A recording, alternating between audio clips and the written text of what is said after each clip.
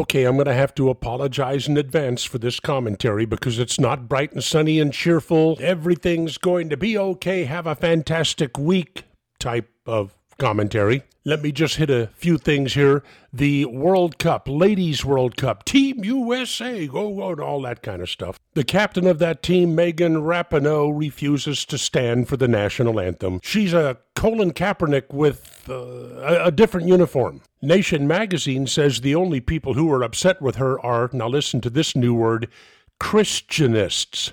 Oh, the evil. I know it's only the Denver City Council, but we have an Alexandria occasionally coherent look-alike who just won election there. You know what her platform is? Now listen to this. She believes that capitalism is at its end stage. And I believe in community ownership of land, labor, resources, and distribution of those resources. And so whatever that morphs into, I think is what will serve community the best. And I'm excited to usher it in by any means necessary. That, ladies and gentlemen, is the definition of communism, an economic system based on public ownership of property and the control of all of the methods of production.